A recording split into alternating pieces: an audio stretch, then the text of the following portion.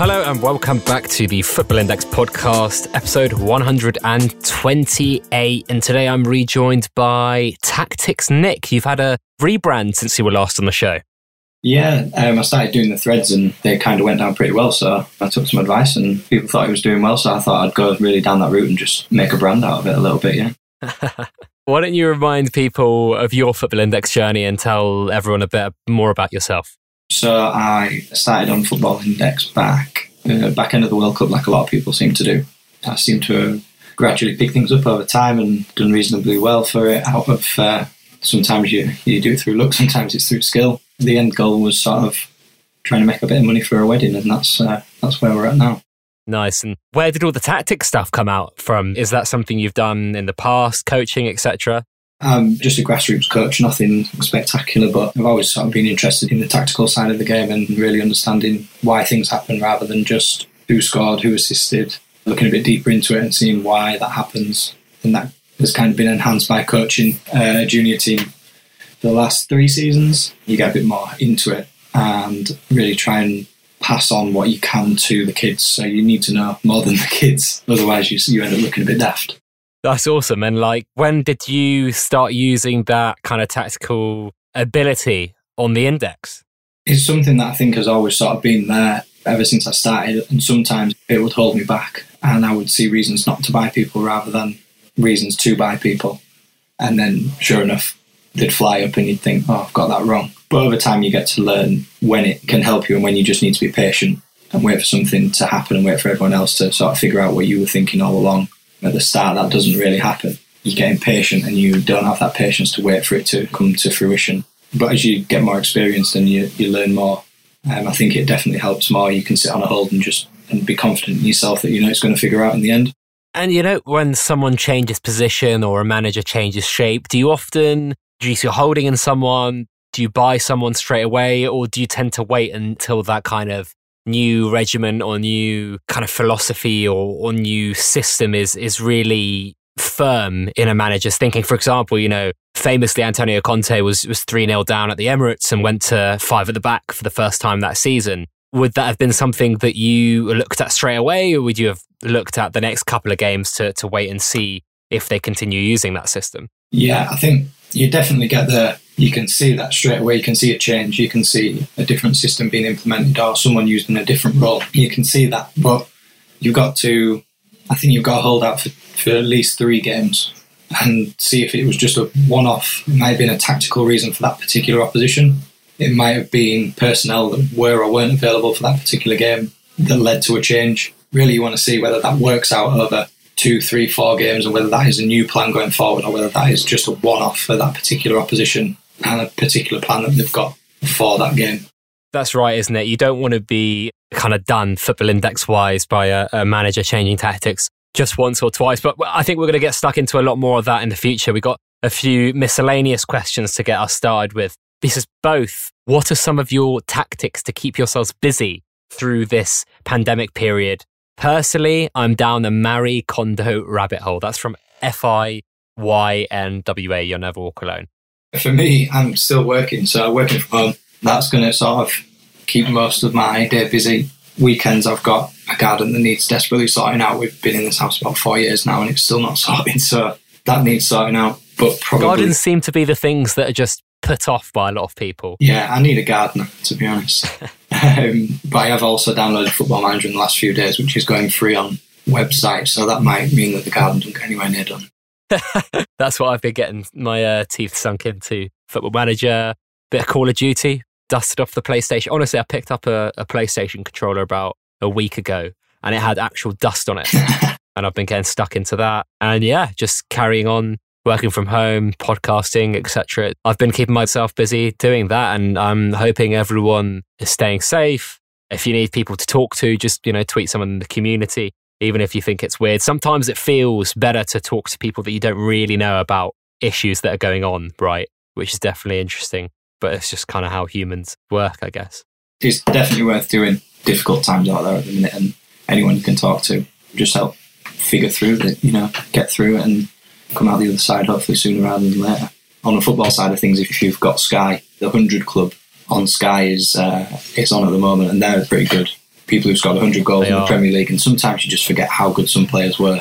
You know, you see some of the pitches they're playing on, and you just think, when you see a pitch now and it's just perfect, it's like a bowling green, and you think, how did they score some of the goals and play some of the football that they did on those horrific pitches? Another favourite of mine's Premier League years. A lot of those are on YouTube as well, so if you want to check them out, the quality's not great, but they are really good. Really, really good. Yeah, time flies. I mean, I was talking to someone about Ronaldo's amazing season that year in 08 for United, but it was the season that he scored the famous Portsmouth free kick 12 years ago. It's crazy, isn't it? Yeah, Premier League years. I think I watched all of those while I was at uni, so I'm probably just a couple of seasons behind now.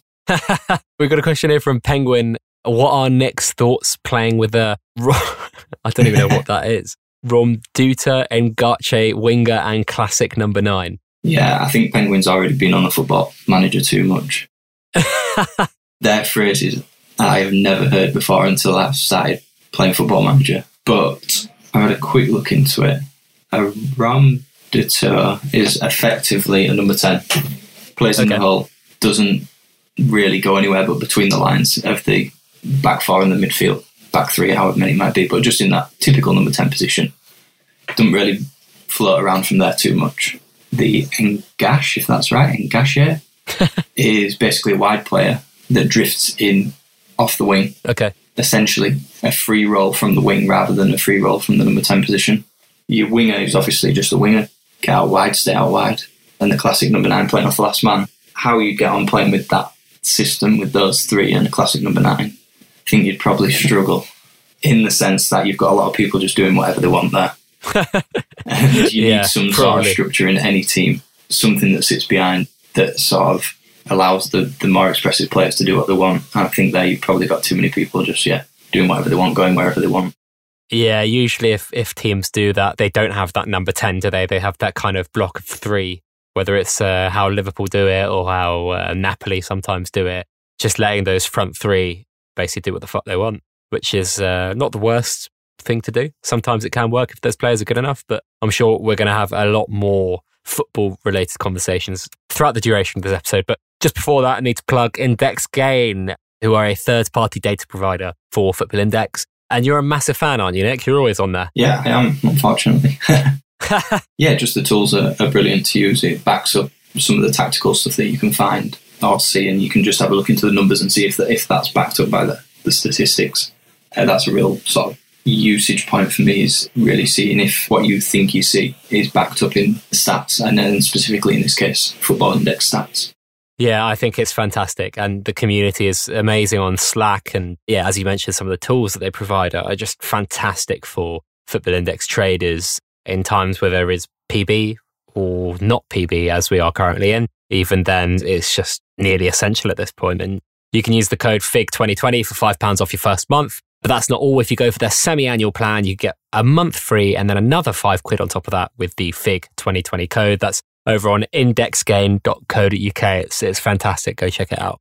And the latest episode of the Figcast Extra went out on Friday with Sporting Panda, who's a big fan of your work, Nick. I hope everyone's enjoying that. And the latest video on YouTube was Football Index FIFA and Chill alongside Matt, FI Trader. We got some positive feedback, so I think we're gonna keep on doing those through these kind of indoors times that we're living in currently. Got loads of questions though, Nick. So many. Probably going to have to cull a few as we go along because it will take too long. I mean, a couple for me. I'm going to ask all my guests that come on, what have you made of the market since COVID-19 was kind of introduced not introduced, but made aware to the public and kind of spread throughout the UK? I think first and foremost, Football Index have done a pretty good job keeping the market stable-ish. They obviously had to put the spreads on that they put on. Otherwise, I think we'd be a lot worse off all around, and that's everyone. And since then, it's been pretty flat, and I think that is because of the spreads. People reluctant to trade without being able to get out as easily as they previously could do. But that is sort of the nature of where we are in the world at the moment, and I would rather it was that way than we don't have a product to trade on. I think the world is kind of been put on pause to some extent. I mean, we're seeing economies really struggle with this on the whole. You know, there are interest-free loans being offered out to businesses just so that they stay afloat. People are being paid. In America, for example, every citizen is receiving $1,000, which is crazy. I don't know how long that is supposed to last them. I don't really know the intricacies of that. In the UK, obviously, we're soon to announce, I think, how self-employed people are going to be able to claim money throughout this ordeal, people that are employed. Obviously, a lot of them will be eligible for the 80% scheme up to £2,500 a month. It's kind of all hands on deck for every government, every country, every company. And I think a lot of people underestimated the kind of gravity of the scenario, but also underestimated how tied Football Index's hands must be in this current climate. Yeah, and I think that they've created sort of a stable market at the very least in this environment is a positive thing. And yes, we might not be making as much money month on month as we have done previously, but I would rather that we kept a sort of stable market that's still there in a few months' time. And then once we do get cracking with the football again, hopefully we start to see the figures that we've seen before. But until then, we need to make sure that is still available when that time comes, when the football does come back. Yeah, I definitely think so. And I think until we get confirmation of when football comes back, and this isn't kind of like we're stopping Premier League games until the end of April, which is what Premier League is, at the beginning of May, the 1st of May. It is kind of like when we see footballs on a pitch, isn't it, Nick? Until that happens, until we have a firm date of when something will happen, and that's not always we're thinking about this date, it's when that ball's kicked, then until then we are going to be in sort of a bit of a state of flux with the market, and until we really see something happen on a football pitch, I'm prepared for that to happen. I'm quite happy with that, and we'll stick it through. We'll get through till the next time we're playing football. We've got a few questions about the announcement moving on, and obviously Football Index have had to be very proactive and both reactive to the world around them, obviously, with kind of things changing day by day. What were your thoughts on today's announcement? Were we expecting more than 33% more than last year's Media Madness? I think 6431 would have been better. Yes, 4 places, and that's from Scott Barber _ Football Index. What were your thoughts when you saw it, Nick? Not a great surprise, really. I think they had to do something to try and stimulate a little bit more trading for their own sake. And I think actually pushing the deadline back rather than the 5 places will probably do more for that than paying 5 places rather than 3 or 4 in this case. It'll just give people that little bit more opportunity to get in and out of players via the market rather than being stuck or having to instant sell at big spreads. But in general, I think, as just said, really, Football Index need to look after themselves as well. It's all well and good thinking that they should have done X, Y and Z and kept the double dividends and etc. But we also don't want them to bankrupt themselves by trying to keep up with what some traders want. I think it's, as I said, we're in the situation we're in globally, and it makes sense that we just sort of keep things going, even if that means it's reasonably flat until we get to a point where football comes back.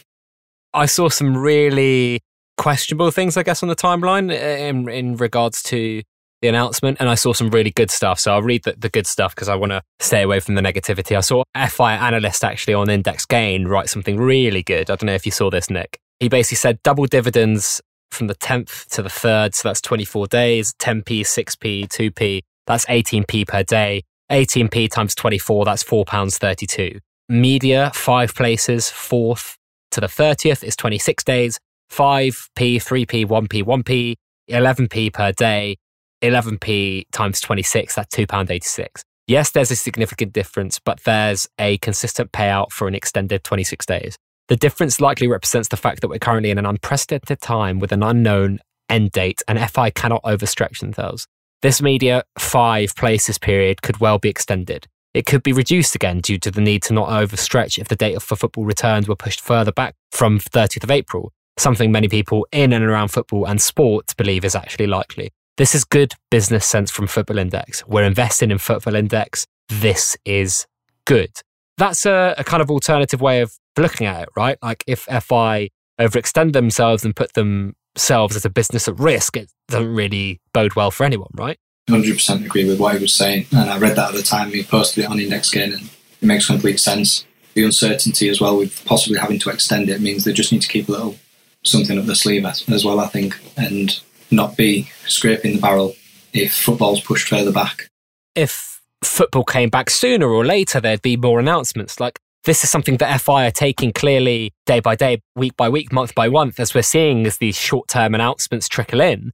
It's only natural that some are going to be higher, some are going to be lower. They can't just periodically increase the payouts, can they? It's impossible, Say if football comes back in August, would you expect Football Index to increase dividends every month until that date? Like, no, that's just not really the way it works. The one thing I will say to a lot of people that were moaning and kind of questioning this was Football Index didn't do themselves any favour with the kind of communications on this one, did they? Because they called it a big announcement, and I don't know if you'd call it like a big announcement. I was speaking to a few people, Nick, that the nuance in using certain language is very powerful. You know, we're talking about Boris Johnson, the Prime Minister, recently using the words such as you shouldn't go outside unless you have to. And now it's been turned into you cannot. And that kind of nuance is making sure a lot of people are staying in.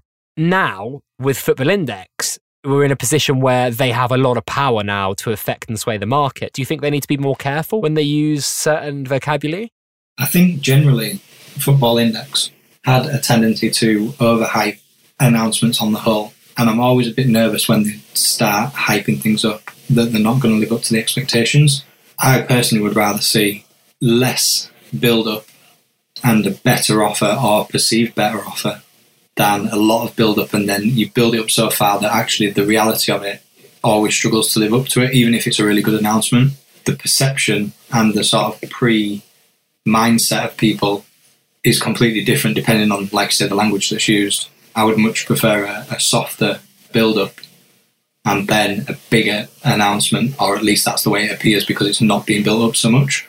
Yeah, I think that's the important thing, isn't it? A lot of people have reacted to this as it being a perceived bad offer, not an actual bad offer in itself. Yeah, and I think that's because the expectations going into it were built up. It's happened in previous announcements as well, and then they kind of got a bit of a handle on it. And then that's, this was the same sort of thing as well. And I can understand they want to keep the excitement around the index. But the announcement has got to live up to the hype that they give it. And if they overcook it, no matter how good the announcement is, it'd be perceived to be worse than what it maybe actually is in reality. Do you think they should actually leave that much room to breathe for these announcements? Because they announced that they'd be doing something for this Tuesday last week. That gives people a bit of time to kind of speculate, and the longer that period of time is, the more likely you're going to have people disappointed because they're going to use their imaginations to think about what will be happening. You only have to go on the timeline to see some of the things that people dream up, and then they become almost the expectation. And obviously as traders, we build up the best possible picture. And so people get that idea of the best possible picture into their mind, and then the actual announcement, as I say, perceives to be not as good.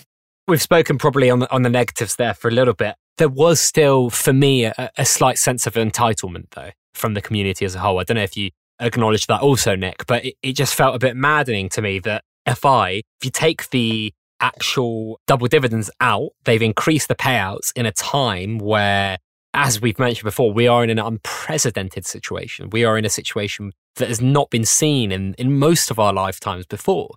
So how could we expect anything different or anything more? I would always recommend people just take themselves out of their situation, put themselves in Football Index's situation. Imagine you're Adam Cole and imagine what would you be doing business-wise in their situation rather than thinking of your own pocket, thinking of what their perception of everything is, what they need to look after as well to ensure that things keep moving forward. And sometimes the two things are a long way apart between what traders think should happen. In reality, what is happening in the business world from their perspective as well. Yeah, definitely. I really think, and I'd implore everyone to listen to the last Figcast extra that we did where we had ASP dial in. I don't know if you listened to that one, Nick, but the explanation of FI's business model, I think we went into that more than I've done on any other podcast before. And I've got a video on my channel called How the Football Index Make Money. I think people, if they do anything during this downtime period where they might not have to go to work or they're working from home and they're spending the weekends indoors, try and really wrap your head around how Football Index make money and understand that with that in mind, that the context of what is going on in the outside world is currently that a lot of companies are sinking. They're failing to tread water. They're having to borrow excruciating amounts of money to stay afloat. They're having to cut loads of jobs, cut variable expenses. This is something that is affecting every single company in the world. I was looking at even my dad and I were talking, Zoom, the conferencing software that we're using right now, Nick, even their stock has fallen since this is unveiled. And you're talking about a company that is effectively unaffected by this. You know, this is a technology company that uses video conferencing and audio conferencing. It specializes in remote stuff, and I'm sure their servers, they've actually got more work on. But even their company value has decreased. Like, people are not really understanding the situation that we're in, are they? No, and I think just always would recommend just taking a step back and really thinking from all sides of the picture, whether it's from your own perspective, the company's perspective, more of a global perspective in this case of what's happening, and really just take 5 minutes and think about it before you start posting something that you might think is right in the moment. But if you actually step back and really think about it from everyone's perspective, it maybe doesn't make as much sense as when you write that tweet. For sure. I've got a question here from F.I. Gardner. Without being too negative, are you at all concerned traders will pull money out during the lockdown as money gets tighter? I was previously. I think the government announcement on paying people at least 80%, even if they're not working, eased a few of those fears. Obviously, if people weren't working and weren't being paid and potentially being laid off, that would have been something I was concerned about. That seems to be less likely now. Don't get me wrong, I still think there will be a bit of a tightening up of belts around the country for everyone, and that might have a slight impact, but nowhere near as what it possibly could have been if we'd have been left to sort of fend for ourselves without any, the government stepping in with this 80% payment if you're not working due to the circumstances around the coronavirus. Yeah, for sure. And I think it is, as we talked about a little bit before, about what governments have been doing. And that is a reflection on kind of like them wanting to stabilize everything economically. So it's the same thing that FI have been doing essentially to the market, I guess, as the market maker. They don't want money to be pulled out of the platform, of course. And I do think that people shouldn't be gambling more than they can afford to lose. People should always have funds that they can fall back on. They shouldn't be overextending themselves. This is a gambling platform. This is not an investment, it's a bet. And I think people have blurred those lines a bit too much. And I'm hoping after this period that a lot of people will start to unblur those lines, if that makes sense, Nick. Yeah, this has been a bit of a wake-up call for me in that sense that I probably was slightly overextended. I always sort of had an end goal of withdrawing around most of the money around this sort of time anyway. But I think when something like this happens, it is a good chance to take stock and see where you are.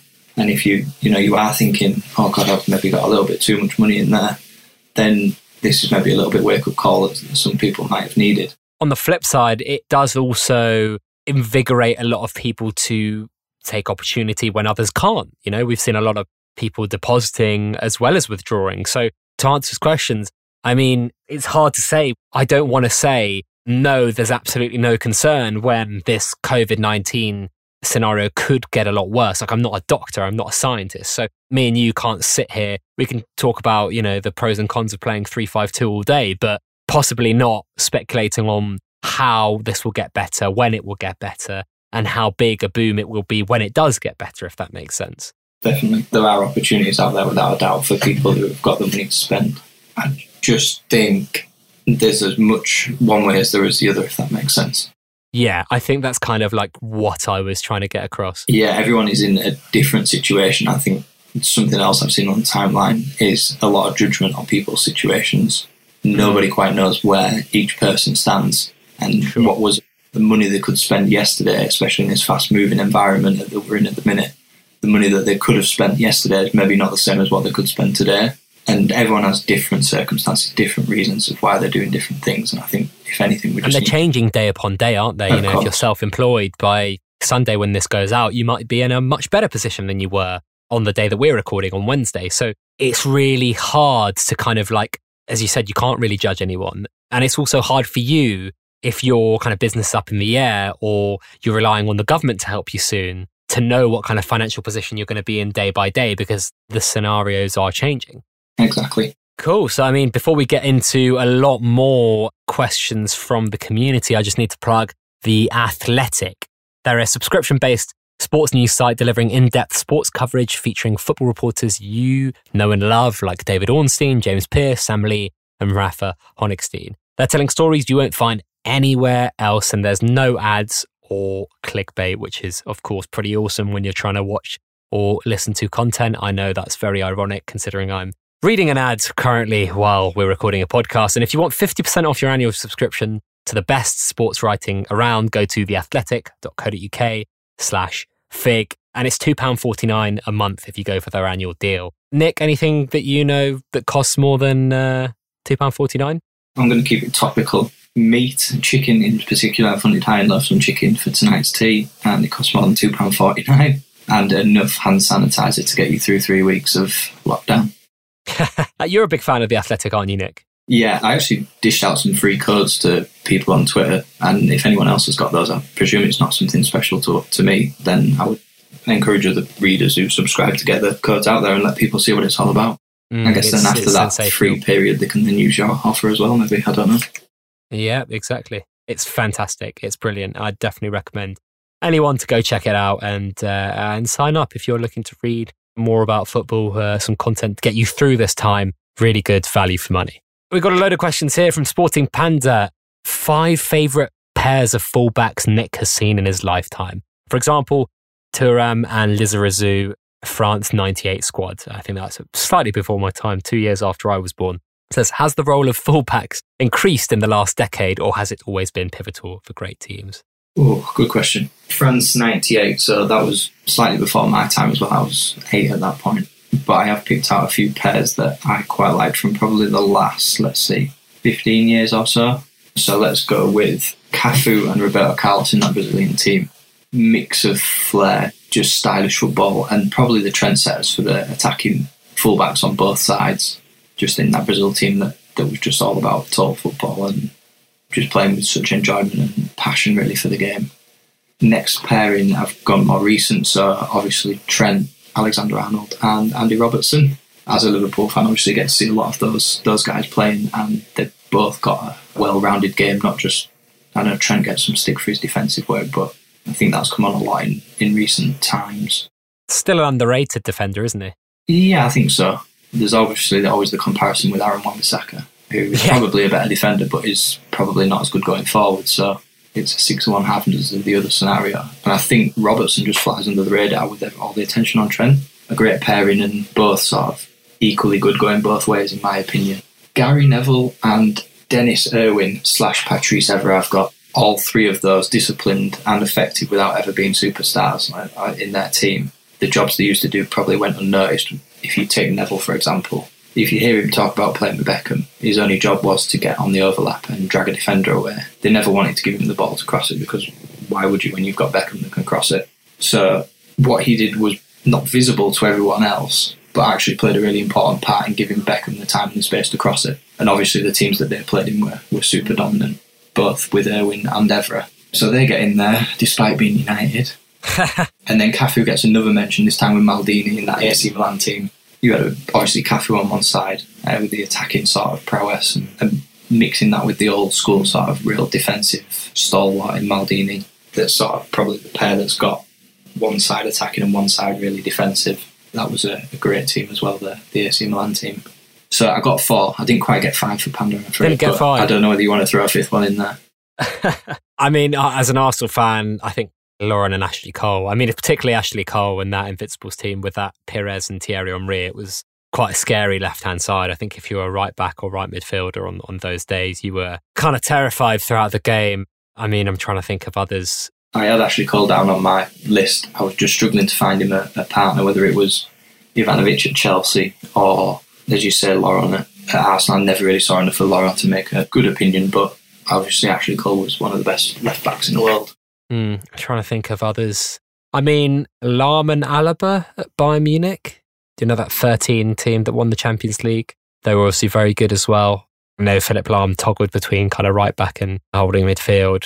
It was interesting how France used their fullbacks in their latest World Cup win. I mean, Benjamin Pavard, who's kind of more of a centre-back, and even Lucas Hernandez. They kind of played 4 centre-halves, and that was kind of interesting to see as well, wasn't it? In terms of kind of the modern-day fullback being utilised in a slightly different way to allow the rest of your team a lot more freedom with the Mbappés and the Griezmanns of this world. Yeah, I think that's something that probably will crop up later in one of the questions in terms of how to, the supporting cast around the main stars, I guess is probably the easiest way to phrase it.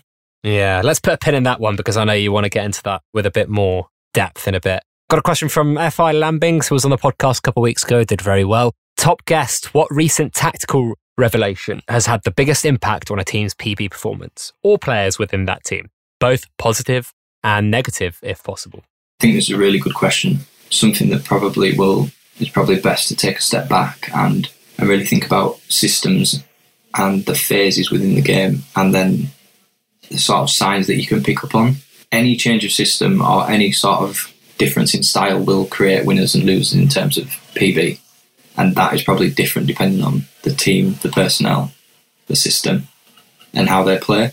So if we think specifically about systems, no two systems are probably ever the same, even though what you see on paper is the same formation.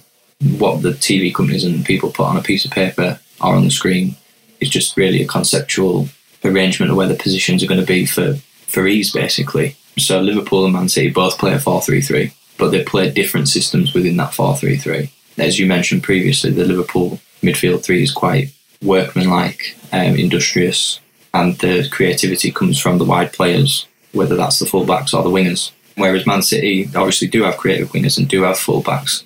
Fullbacks tend to be inverted, so they play more in front of the back two centre-backs. And two of their three midfielders are pretty much free and play like number 10s. So you De Bruyne, Silva, Foden if he gets in the side, Bernardo Silva if he plays inside as well. They could play just as a number 10 if you wanted them to, but the City tend to play with 2 8s, and they're sort of free to go and create and do their thing in a different way. But they're both 4-3-3 systems. So, like I said, two systems could be the same on paper but played completely differently. Then if you look at the phases of play, obviously your 4-3-3 on paper is, like I said, just a concept of how people think it should look. Because football's so fluid and the situations are determined by where the ball is on the pitch and more things than you can sort of put in a formation down on paper. You basically have 3 phases of the game: in possession, out of possession, and the transition. Your formation and your system will look completely different in each of those 3 phases of the game. Does that make sense? So the 3-5-2, for example, I did a thread on this with Lyon in the Champions League against Juventus, and it's a system that I've coached quite a lot of with the team that I coach. If people want to check that thread out, it goes into more depth, but basically 3-5-2 turns into a 4-4-2 out of possession. So if the ball's on one side of the pitch, the wing back on the opposite side of the pitch will occupy the full back position and create like a back 4, while the other wing back's pressing the ball.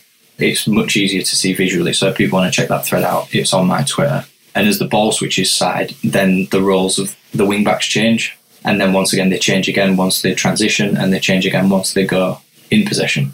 So while you're playing a 3-5-2, you might be playing a 4-4-2, a 3-1-2-4 in possession, and then it could be a complete mash of that when the transition actually happens within the game. So the things then I look out for when people are asking, what do you sort of see and what would lead to a change in what you think they're doing? Anything that leads to more or less possession is going to be good for PB, in my opinion. To more possession is going to be good. Less possession, obviously bad. And anything that leads to an increased goal threat is going to be good. And anything that leads to a decreased goal threat is probably going to be bad. Another thread that was out there that I did was on Dortmund's change of system. They went to a 3-4-3 or a 3-4-2-1 with Sancho and Thorgan Hazard going more central, and the wing-backs then naturally get more of the ball. Sancho and Hazard get into more goal-scoring positions because they're in the centre of the pitch and closer to the goal. And obviously then the wing-backs are forced with the job of being in 3 or 4 different positions all the time, whether that's left back, left wing, left midfield, all the same on the right-hand side. So naturally that leads to them being in more situations where you can score points, more possession, more tackles, more attacking actions, crosses, shots, etc., assists. So they're the sort of things that I tend to look for if there's a change of system, who benefits in that system and why. And in terms of who benefits with more possession and an increased goal threat are the 2 sort of main things that I look for. Yeah, that's awesome. I think a lot of people have talked about goal threat and possession. We could go on all day about that, but I think there's loads of questions, so I want to give you as much time to go into as much depth as you did there onto the other questions. We've got a question here from FI Venture C. Given your knowledge and understanding of football tactics and therefore team player performances, do you think the PB matrix is suited and reflects the best performers? For example, are the likes of Kante, De Jong, etc. not reflected fairly on the matrix based on their tactical performances? Yes, I do think the matrix suits and reflects the best performers in general. Obviously, football is an attacking game, really. People want to see goals and assists. And also that's where the most expensive players are. I know Dion cost about 65 million pounds, but Kante went to Chelsea for 30 million pounds. I don't know what he'd go for now, probably a bit more than that, but you wouldn't be talking about astronomical figures for holding midfielders. For a striker or for a winger, or even sometimes for a centre-half, as we've seen more recently, those prices are starting to go up. And I think FI have done a good job of kind of reflecting the value of players in the market in terms of how much they are on the platform. The PB bit, there might be a little bit to go, but it's certainly nearly there, I'd say. Yeah, I don't think we're too far away. And like I say, you want the people who are scoring goals, assisting, etc., to be sort of standing out that little bit more. I think that reflects how people view football anyway. But in terms of like how Kante, Dion, etc., more so Kante in this example that I'm going to give, some of the jobs that they do and the things that they influence on the game aren't always measurable in a way that would suit a matrix, any matrix, and that will be probably forever. For example, let's say Chelsea are 1-0 up with a minute left, and Chelsea have a corner, and they're going to get caught on the break. Kante nips in, makes a tackle, wins the ball, and the breaks. He's cut the ball out, and the chance of a break is over, and Chelsea end up winning 1-0. He obviously just gets the points for the tackle in that scenario, but really, he might have just saved his team a point, 2 points, 3 points, however much it might be in the situation. So the context can't be applied to a scoring system. It might have been the most important tackle in the game, but that can't be applied in a scoring system. If you look at Virgil van Dijk coming in at Liverpool, the things that he's actually done, aside of being a good player, is organise everyone else around him and makes other people look like better players. Even Lovren looks half decent when he plays with him. Matip, again, he had a great back end of last season, but if you put two of the other three, Gomez, Matip and Lovren together, they don't look like the same players. But that's something you can't measure. It's impossible to sort of score that in any sort of way that would be reflected in a matrix, and that's life. I'm cool with that. It's never going to be perfect, is it? No, and these sort of things are getting more advanced, but it would be a few iterations away. I think the matrix, from seeing some of the things that you could include that would maybe give those guys a little bit more of an edge, but some of the things that people bring to a football game that influence the game are just not really measurable. We've got a question here from Football Index Trader. How important would you rank the following in terms of player and strategy diversification, and how best do you advise weighting? Positional, i.e. percentage of each position in overall portfolio, PB versus MB balance, league, i.e. higher percentage of EPL, strategy, i.e. short, medium, long-term, or transfer? It's a good question, and it's not something that I tend to do in terms of being too strict on particular positions, particular leagues, or short, medium and long-term strategies. I probably tend to have a mix of everything going on all at the same time. And in general, I think if you restrict yourself to one particular thing like that, or percentages in a particular area, whether that be a position or a league, you maybe turn down an opportunity that you could take because it doesn't fit with such a structured setup. Everyone has different time frames, how quickly they want to make money, how much risk they want to take, how much time they can dedicate to the platform. Finding your own strategy that works for you is probably more important to me than putting percentages or structuring your portfolio in such a way. There was one thing I read from DCA on Index Gain, it's on their blog. It was about building your portfolio like a pyramid, so really solid at the bottom with some sort of proven dividend winners, making up the bulk of your portfolio, and then get slightly riskier, but in smaller amounts as you build up the pyramid. And I think that's a really good way to visualise it and try and make the most of what you're doing. Yeah, I think this is kind of a how long is a piece of string question to some extent, isn't it? And I say that because everyone is going to have different strategies, and everyone is going to have strategies that suit them better than others. When you're talking about EPL or other leagues, then you might have better expertise in certain leagues where you make more money in.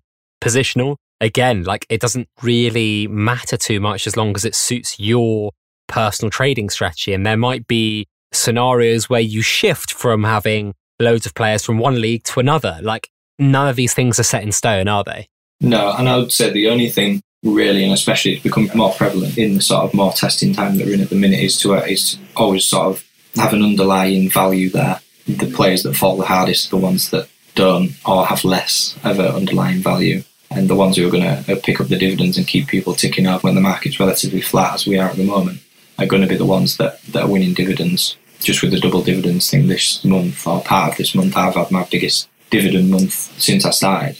And I think that's always maybe been forgotten about a little bit as we've enjoyed the riches over the last few months, and for the guys who've been on longer, the last few years. But really now, in this tough time, when things have gone a different direction, it just shows how important that is. And I think hopefully we might have a bit more of that going forward in the future.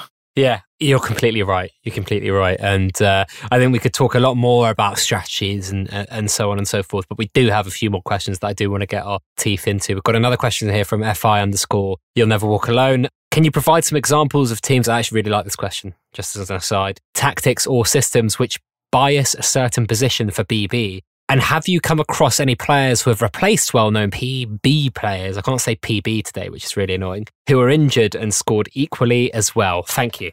For the first part of the question, in terms of teams, tactics or systems which bias a certain position for PB, I don't know if you want to give me a system or a formation and I'll try and have my best stab at which position I think is most biased for it. We've talked a lot about 3-5-2, so why don't we start with that? Yeah, so 3-5-2, anyone playing with wing-backs, so they're probably going to have a lot of work to do and a lot of involvement.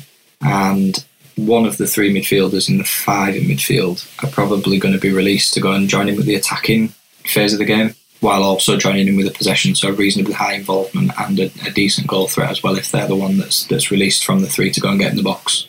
So I would say either one of those three and just see if the team has a bias towards one particular player. Maybe they've got a decent right wing back and not so good left wing back, for example. Do you want to go into any other formations? Let's flip that round and go anything that's like a 5-3-2 or a 5-4-1 or a 4-5-1.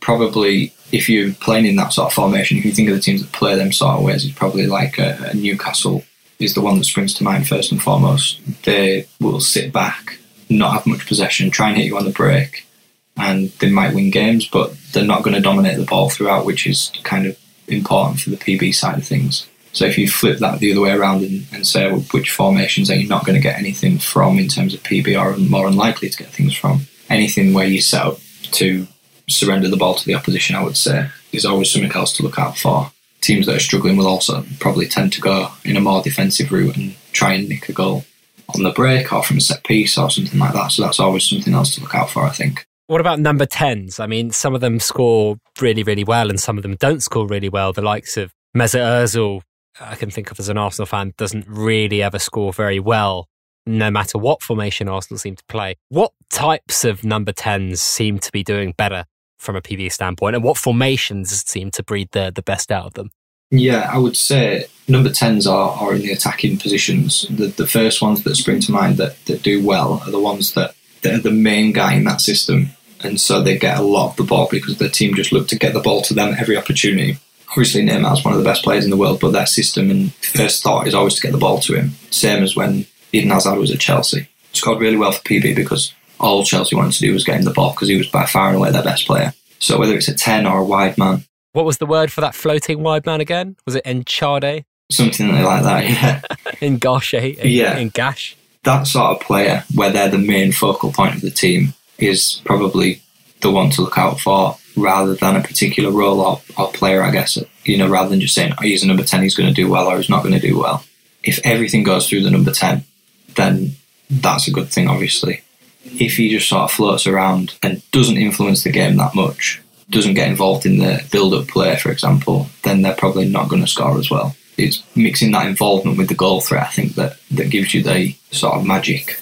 Yeah, certain formations always going to do far better. I mean, have you seen it, for example, with Liverpool, for example, with that 4-3-3 that they play?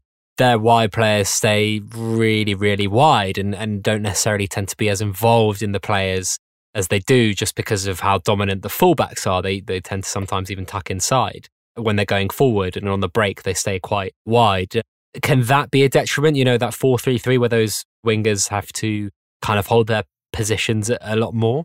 Yeah, and I mean, in Liverpool's case, you're looking at Salah and Mane being two of the top scorers in the division over the last couple of seasons, so their contributions are not solely but mostly based around goals. You don't see those two get involved in the build-up play so much. They're quite often just on the end of the chances that are created and putting the ball in the back of the net, which is obviously something that's required, but it doesn't put you in a good position for PB as much unless you're getting 2-3 goals a game.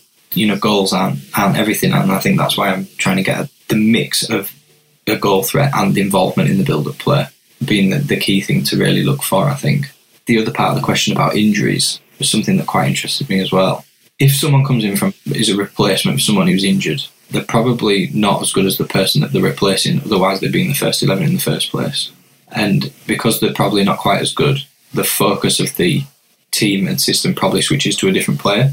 So to go back to Liverpool's example again, when Salah scored all them goals that season, everyone started double marking him and making sure they stopped him. So the focus went somewhere else. That went slightly onto Mane, it's now come onto Trent instead. So when an injured player comes in, the focus of the team probably goes somewhere else, and another sort of key player is the focus of their team. So I wouldn't think that necessarily an injury would replicate PB regardless of who the player is, other than in a system where the manager sort of is defined by their system. So I'm thinking in this case, Sarri at Juventus. His CDM is always going to be the key position for him. It was at Napoli with Jorginho. It was at Chelsea with Jorginho again. And then this season, obviously, Pjanic has been the main sort of key component of how he builds up his team. And that'd be the only example I could probably think of as where it doesn't matter who the player is that's playing there because the manager is so reliant on that particular style. I think it's one of those things, isn't it? Especially, I was thinking about, as you mentioned, Sarri, actually, there are also the intangibles that you have to think about, not only the tactical elements, right? Of course, Sarri wants to keep possession a lot more, but there are certain players at Juventus, for example, with Dybala, that haven't had minutes to actually showcase their PB potential. So is it sometimes a case that people lean too much into the tactical side of things? Sarri goes to Chelsea, everyone buys Chelsea players, but then doesn't realise X and Y players don't really play as much as they should have. Same with Juventus. I think we saw Pjanic rise a lot, and he did win some PB at the start of the season, but then he ended up he's been dropped recently, and Dybala eventually as well has been kind of in and out the side. Is it very important to kind of think about the intangibles as well there? The things that you can't really measure and have to, I guess, predict a bit more with your gut and a bit more guesstimation? Definitely. It's always interesting when a new manager goes into a new club, of whether they change or whether the club changes. Some managers will change to suit the personnel that they have, and some will just say this is the way we're going to play, and it's tough. If you're not going to suit it, we'll get rid of you and we'll get someone else in. So it's always interesting to see which way that goes, because it has to go one way or the other unless the manager plays exactly the same way as the previous manager, which is, I guess, unlikely, because otherwise why replace him? We've got a question here from Carl Brown himself, who's making a lot of good content out there at the moment on YouTube and on Twitter, of course. Check him out. In my opinion, PB scores can be enhanced by team style of play. Example, Bayern, PSG's dominance, Leverkusen's passive passing, Liverpool's flying fullbacks. How do you believe this is due to a particular players being great for PB, or is it down to more the managerial styles for those respective teams? I think we're looking at this in terms of the suitability, in terms of talent. Most teams are going to structure their system around their most talented players. The style of play definitely impacts PB, as we've sort of covered in a couple of the other questions. I don't necessarily think particular players are great for PB, but they're great within that system for PB. And so I guess that answers Carl's question in that, is it down to managerial styles? I think yes is probably the answer. And most managers will build their team around their best players. That makes obviously the most sense. And then the PB that reflects that will be determined by that as well. So, your best players generally will see most of the ball, and therefore PB suitability is probably higher. Yeah, for sure. I think good players are always going to be more likely to be good at PB. There are outliers, of course, where a not so good player or a player that does something very specific or particular can also be good at PB, but that's certainly become less frequent after the last tweak on PB, isn't it? Yeah, I generally think, as going back to the question about whether the PB matrix suits the best players, and I think this feeds into Carl's question as well, whether it's down to the system or the manager, the better players will probably be better suited for PB. We've got a last couple of questions here, one from Robert Cheesewright. What advice on behaviours or processes would you give to traders who are looking to use tactical changes to seek out profit or avoid losses? Definitely, as we spoke about earlier, don't jump too early into a decision. Watch a few games, watch probably the whole game rather than the highlights, and really see if what you think you're seeing is playing out over 2 or 3 games, because in that time you probably will still be ahead of the market in seeing whether what you think you saw in the first game pans out over the next couple. And then think about when you see a tactical change that's a positive thing, like the Dortmund scenario we were talking about earlier. Again, just give it 2 or 3 games, see if they've done it for a particular reason or whether they stick with that throughout, and if it continues to work before sort of jumping in too strong on anything. That's really good advice. I think just a lot of people are focused and obsessed with getting right in at the bottom, but sometimes the risk of trying to do that over and over again actually exposes you quite a lot, doesn't it? You can often be on the receiving end of some bad trades. Yeah, I mean, like we said earlier, if you dive in on a player because you see one thing in one game, and then the next game he's out of the team because he was in the team for a particular reason that suited the team they were playing against, you could be stuck with a player that doesn't then play again for 3 or 4 weeks. Okay, we've got a last question here from FI Jack. If all the players in your portfolio were put together in one team, who would you want the manager to be? Best for achieving PB scores, best for player development, etc. Take it however you like. So go on, take it however you like. I only had 10 players in my portfolio at the time he asked the question, so I was picking a player manager to make up to 11.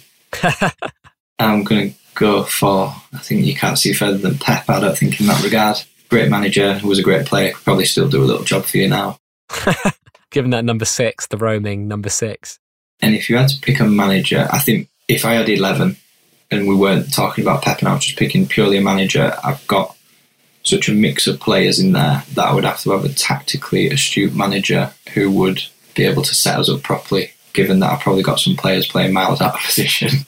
And we'd go for Rafa, I think. Interesting. Unlucky with what he did at Newcastle, I think, to end up the way it did.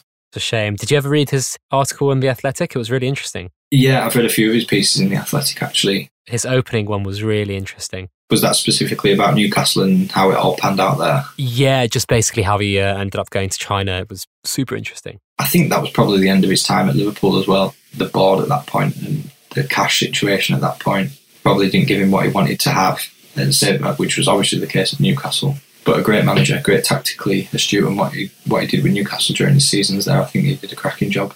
I think he'll go down as quite an underrated manager, won't he, when all is said and done? Probably not on Merseyside. Well, not on the red half of Merseyside anyway, but maybe in the general footballing world, yeah. Well, Nick, I think we've gone over just nearly an hour and 10 minutes. I think I don't want to take any more of your time on a Tuesday evening, even though with all the free time that we've got on our hands, we could probably go on for a couple more. Thanks so much for coming on. And where can people find out more about you and your tactical insights? No problem. I'm just going to make sure I get this right, because last time I was on, I never knew what my handle was, but it is at @TacticalFINick. Go out and follow Nick. He's doing loads of great threads on football tactics and how they affect and impact PB scores. If you guys are commuting right now, which I sincerely hope you're not unless you're an essential worker, then enjoy your commute and hope you stay safe. If you're not commuting, doing whatever you're doing, have a great day. And sorry we didn't get to answer your questions. Last but not least, Football Index is a gambling platform. Only bet what you can afford to lose and stop when the fun stops. And wash your hands, stay away from people, and follow the government's advice, for goodness sake. Thanks very much for listening, everyone. Have a great day.